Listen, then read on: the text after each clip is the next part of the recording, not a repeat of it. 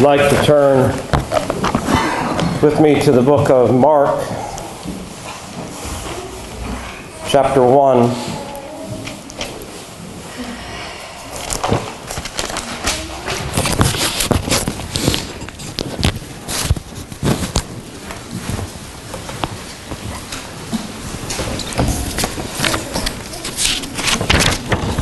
I'm going to read beginning at verse 6 of Mark 1.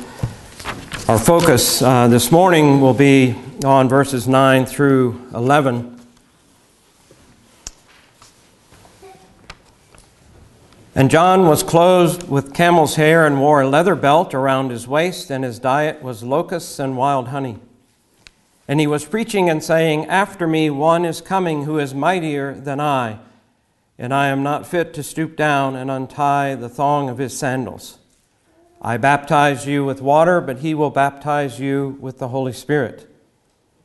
And it came about in those days that Jesus came from Nazareth in Galilee and was baptized by John in the Jordan.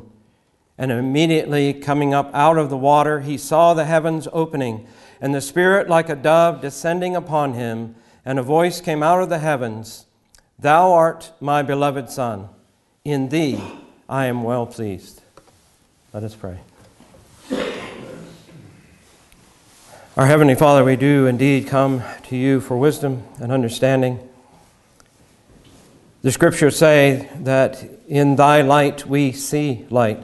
We ask that you would shine light upon your Scriptures, upon our hearts, that we may understand these things and see the glory, the beauty, the majesty, the awe that is here of our Lord Jesus Christ coming publicly to begin his ministry that would last forever.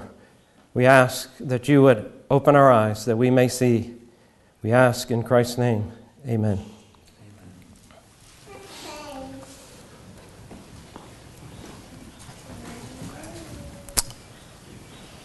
Around the year AD 144, a man by the name of Marcion was at Rome, and he was excommunicated by the Christian church for his belief system. Some refer to it as a dualist system, but Marcion is known for being one who believed that Jesus was the Savior sent by God, and Paul was his chief apostle, but he rejected the Old Testament completely, the Hebrew Bible and the God of Israel. He set up in his teaching that the God of the Old Testament, of whom we have heard this morning, was an evil God, that he was a tyrant, that he was separate and a lower entity than the God of the New Testament, who was all forgiving and all loving.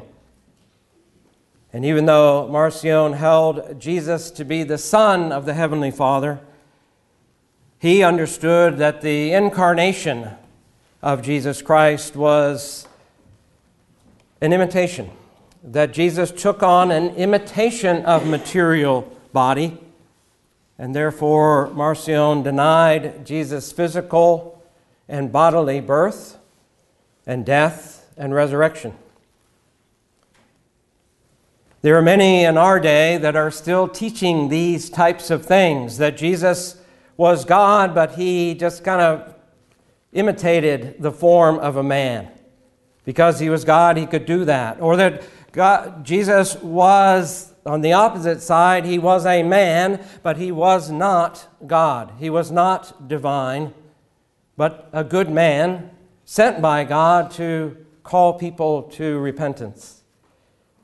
And I am not here to go through all of those things, but merely to say that it is for centuries a misunderstanding of the Scriptures and drawing conclusions that are not here in the Word of God.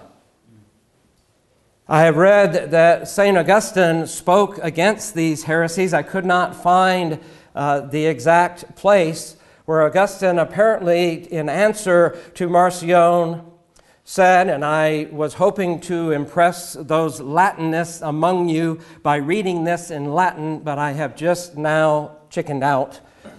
I will translate it for you.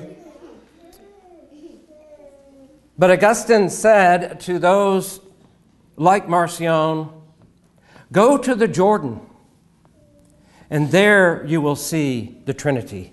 There you will see the glory of God in three persons, the Father and the Son and the Holy Spirit." In the writings of Mark, we know his writing now to be short and concise, and even perhaps in the passage that we've read this morning, droll. Jesus' public appearance, Jesus, the Son of God, he's announced in verse 1. This is the beginning of Jesus Christ, the gospel of Jesus Christ, the Son of God. And when he finally appears in verse 9, he says, "And it came about in those days that Jesus came from Nazareth in Galilee." Now, we know from the Scriptures, the New Testament Scriptures, people were amazed. Is a prophet supposed to come from Nazareth? And the answer is, well, yes. We know how he got there. We know how he brought Mary and Joseph and the baby out of Egypt, he called his son. And they ended in Nazareth in Galilee. We know from Isaiah, in chapter 9 of Isaiah, he foretells that he would come from Galilee. "Then the shoot will spring from the stem of Jesse, and a branch from his roots will bear fruit. And the Spirit of the Lord will rest upon him, the Spirit of wisdom and understanding, the Spirit of counsel and strength, the Spirit of knowledge and the fear of the Lord. He shall make his land glorious," he says later. He shall, I think in chapter 11, "He will make the land glorious by the way of the sea on the other side of the Jordan, in Galilee of the Gentiles." So far, so good. Mark gives us a very succinct phrase here. Jesus came from Nazareth in Galilee. So far, so good. And then, as Chuck alluded to this morning in Sunday school, there is so much packed in the next couple of verses that we would be amazed. "And Jesus was baptized by John in the Jordan, and immediately coming up out of the water, he saw the heavens opening." The New American Standard just does not do justice to that phrase. Literally, the heavens were, the old word is rent asunder. They were being torn. The heavens were tearing open. And Jesus saw the Spirit of God descending as a dove. And I don't know, I've tried to understand this. What is the significance of this tearing? I know from the Psalms that David twice mentions that God, once he could see that God had bowed the heavens and come down. And then later in Psalm 148, when he is fearful of his own life and his enemies coming against him, he says, "Bow the heavens and come down, O Lord. Come down and be my rescuer, be my deliverer." And I don't know if he has that idea of God returning and this idea that now God is rending the heavens for us to see. I think it may be more like Elisha's prayer in 2 Kings. Remember, his servant goes out one morning. He got up to do an errand, and he goes out and he stops in his tracks because the king of Aram has sent his army and his chariots of soldiers, and they're surrounding the house. And he comes back in and he says, "Elisha, what are we going to do?" And Elisha immediately prays to the Lord, and I'm paraphrasing, but he says, "Lord, show him." And what happens? The heavens open, and what does he see? But he's surrounded by the multitude of the Lord's army and the chariots of fire. There is this realm that we forget is here, around us. We forget this dimension of God in his might and his power. And perhaps this is a response to Jesus' prayer. as he's being baptized by John. Because this is not just something that we skip lightly over. Oh, Jesus was baptized. Yeah, that's what John was doing. That was his mission, to call for a baptism of repentance for the forgiveness of sins. The heavens were opening. God was announcing. The voice came down. He spoke directly to his own Son.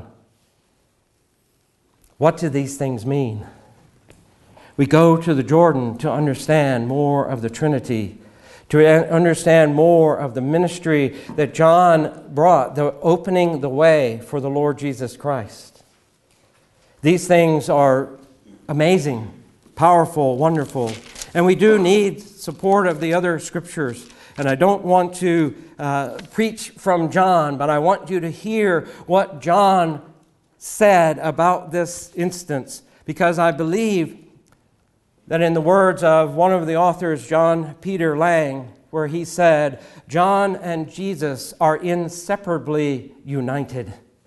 That John needed Jesus to come, and Jesus needed John to baptize him. John says this in John chapter 1.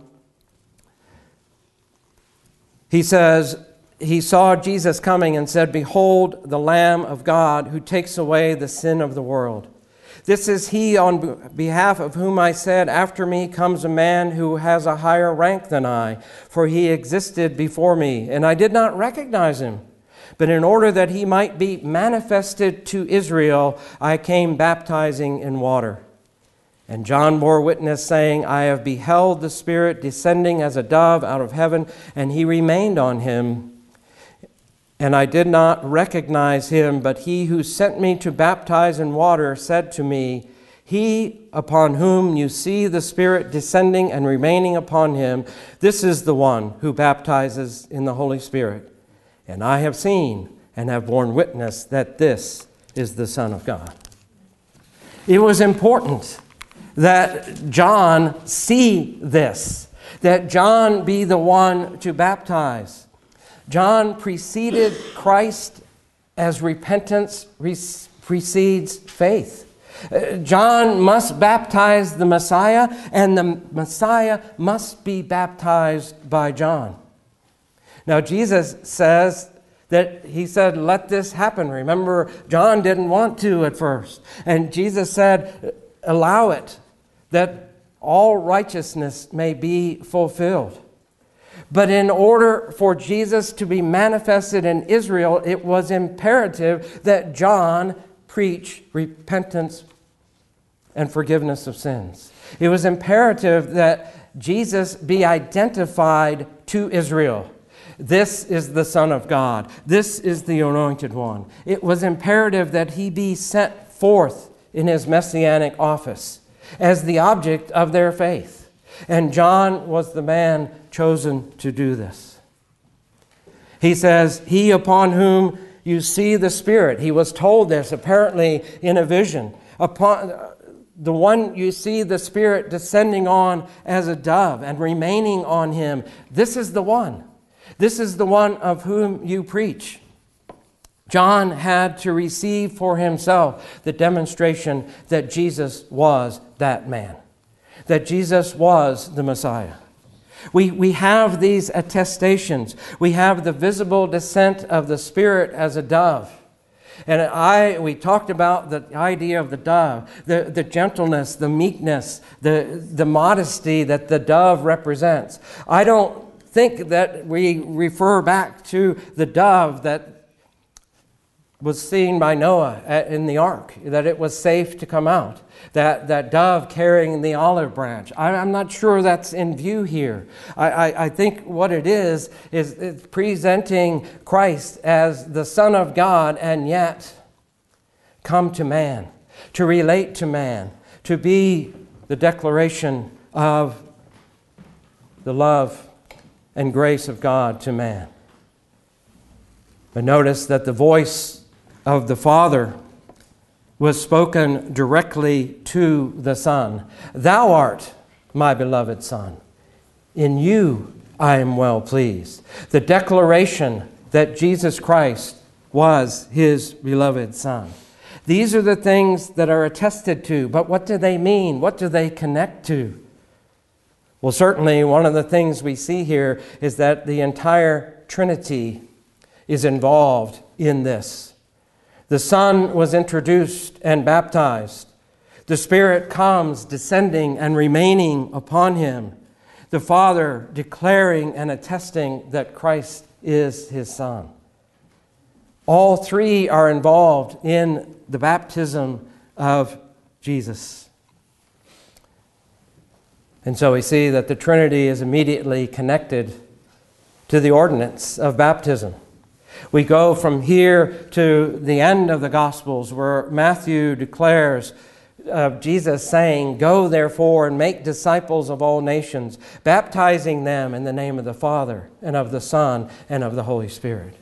We see that it is intimately connected with the ordinance of baptism. But be careful, because it is not a magical formula. It's not some kind of incantation that we see it in the movies, and I think we see it in some of the churches where there's just, it's not a baptism unless you say in the name of the Father, of the Son, and the Holy Spirit. But it's not only that the Trinity is transcendent, that the Trinity existed and exists apart from and outside of the limits of human experience. But it's a sign that the Trinity is immanent, that the Trinity exists and operates in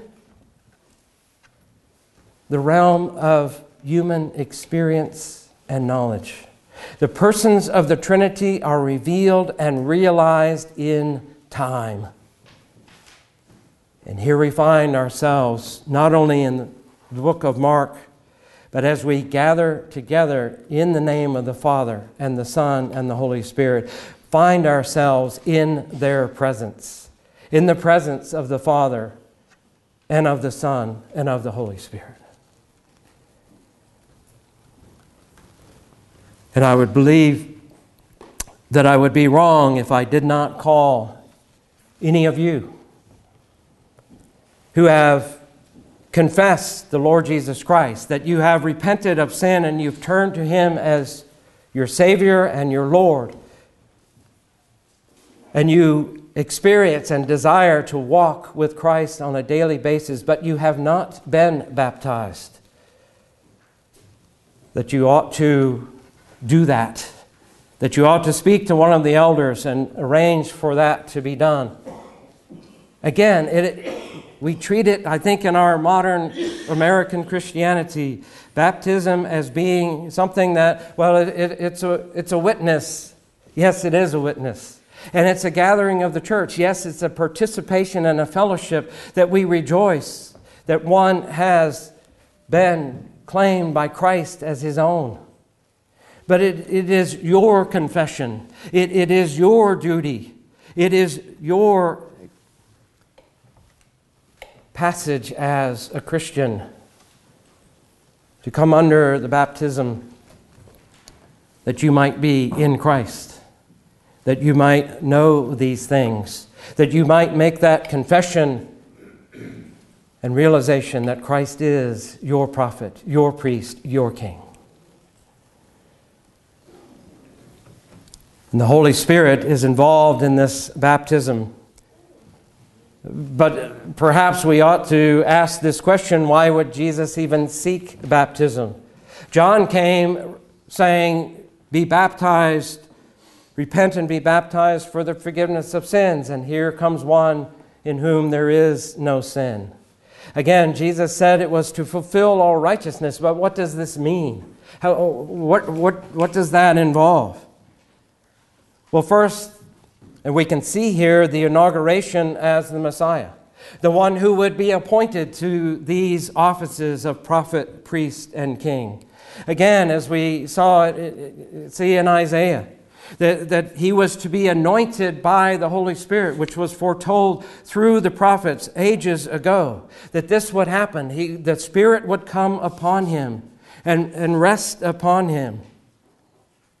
There was certainly a bond of communion between the Father and the Son and the Holy Spirit that existed before time, and certainly a bond between Jesus and the Spirit before his incarnation. But do we not read in the Scriptures after the birth of Jesus that Jesus grew in wisdom and in stature and in favor with God and men? And where did this growth come from? And where did this energy and guidance come from? I believe that it came from the Holy Spirit. And this is what is being, I think, indicated by the Spirit coming down and descending upon Christ. It descended on him. He is being anointed.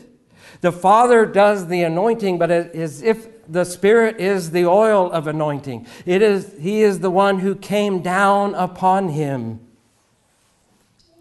And Jesus was thoroughly furnished for the divine work that was laid out before him.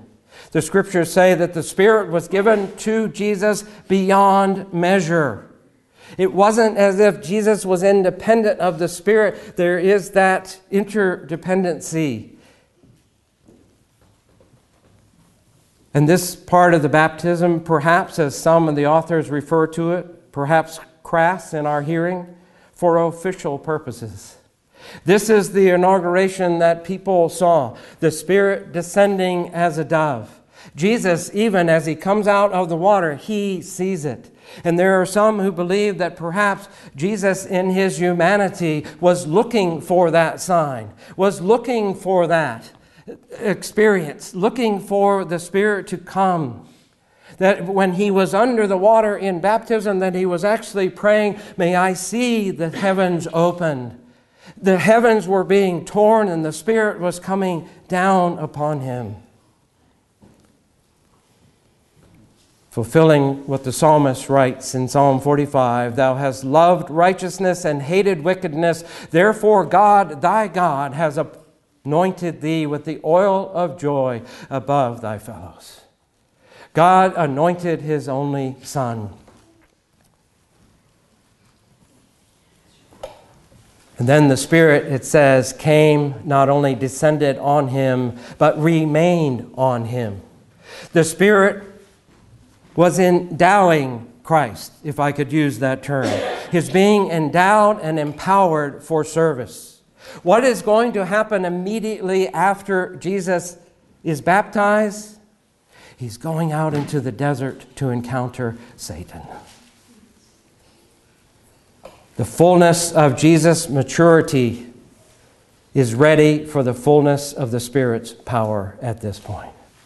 Jesus grew in wisdom and in stature, but now he is being declared as fully able to walk and to minister in that power.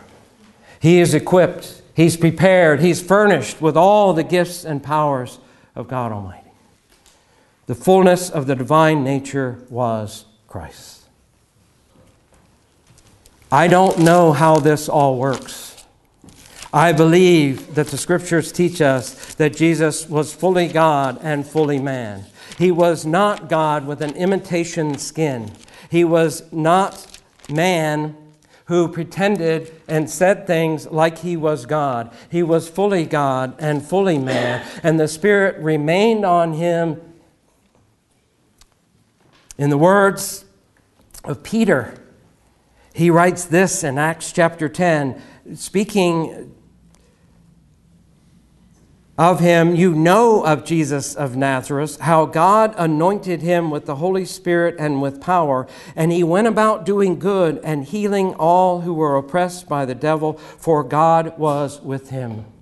The Spirit remained on him. He walked in the power of the Spirit. And we sometimes deny Jesus his humanity. We know that he wept. We know that he was sorrowful. We know that he had no place to lay his head. We know that he was mocked and spit upon. We know that he had to, the writer to Hebrews says, had to be like those whom he would come to save in all aspects except for sin. He had to experience these things. But how did he walk in them? He walked in them by the power of the Holy Spirit. I think the gospel unites Jesus with his disciples in this, in his walking on earth, in his death, in his burial and resurrection. Paul says of this in Romans chapter 6, we have been baptized into Christ. What does that mean? We have become united with him, Paul says, not only in this life, but in his death, that we may walk in newness of life. In Colossians 2, he describes that we have been buried with him in baptism, in which you were also raised up with him through faith and in the working of God.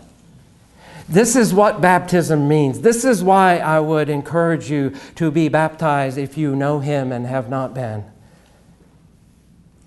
You've been buried with him by baptism. Walk in that newness of life. You were united with him. That is why Jesus was baptized, so that he would be like his fellows in all aspects except for sin. By partaking of the Spirit of Christ, all believers are taken into the life of God himself. The Spirit of Christ, in and through the risen Lord, because of our union with him, because of being united with him, has become the spirit of man. And it is that power and that guidance and that strength and that leading of the Holy Spirit that I think is illustrated here, even in our Lord Jesus Christ in his humanity. In Galatians, Paul writes, Christ redeemed us from the curse of the law, having become a curse for us, in order that in Christ Jesus we might receive the promise of the Spirit through faith. Here we see the glory of God in his plan that Jesus of Nazareth would come walking to the Jordan River that day. The inauguration of this great ministry. John had to be there. The Holy Spirit had to be there so that John would see, but that Jesus would also see, and that we would see as well. And then Mark tells us a voice. A voice came out of that rent heavens. Thou art my beloved Son, in thee I am well pleased. Wow. The Father addresses the Son directly. Thou art my beloved Son. The Father accepts Jesus as the mediator of the new covenant, the surety of that covenant that he would give to all those who believed in him. The Father gives his full approbation of the Christ ministry, that ministry to seek and to save the lost. John declares in John chapter 3, the Father loves the Son, has given all things into his hands. And yet we hear it from the Father's own voice. I love you. I love you. And the word that's used here for beloved is only used in the New Testament speaking of Christ as the one loved by the Father. You are my one only beloved Son. The passage that I read earlier from Isaiah 42, God says of him through the prophet, my chosen one in whom my soul delights. And that's the idea here. The old writers use the word complacency. The only definition I could come up with that they would be looking at for that one is to have one's pleasure fully satisfied. To have the pleasure of God fully satisfied in His only Son, Jesus Christ. An amazing thing. And the language here that Mark writes, "Thou art my beloved Son." This is once and for all time and forever His delight. Bishop Lightfoot wrote, "The mission of the Son is the revelation of the Father's love. For as He is the only begotten, the Father's love is perfectly represented in Him." He must have been reading Hebrews chapter 1. The perfect representation of the Father is seen in Jesus Christ. In you, he says, in you and you alone. You are my beloved Son, in whom I am well pleased. But there is nothing in natural man of which God would ever say, "I am well pleased." We are weak. We are naturally enemies of God. We are imperfect. We are fickle. We are changeable. We are easily muddled. And yet,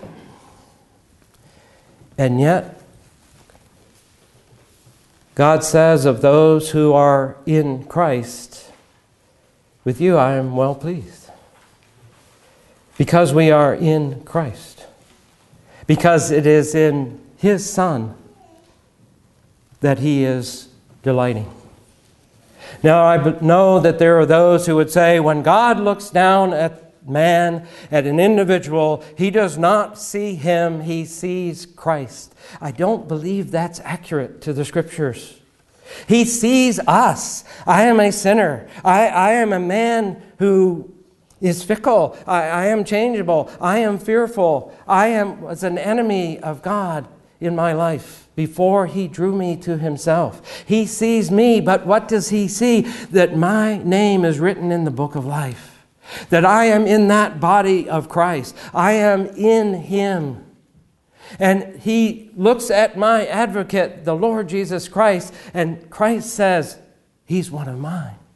I died for Him. I gave my life for Him. I saved Him from the debt and the penalty of His sin. And the Father is well pleased in Christ because Christ sought and brought the lost to Himself.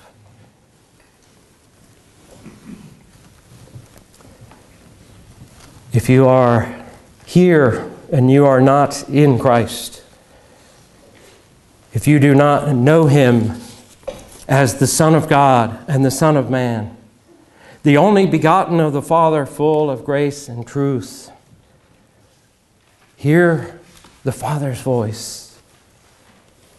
He is my beloved Son. In Him I am well pleased.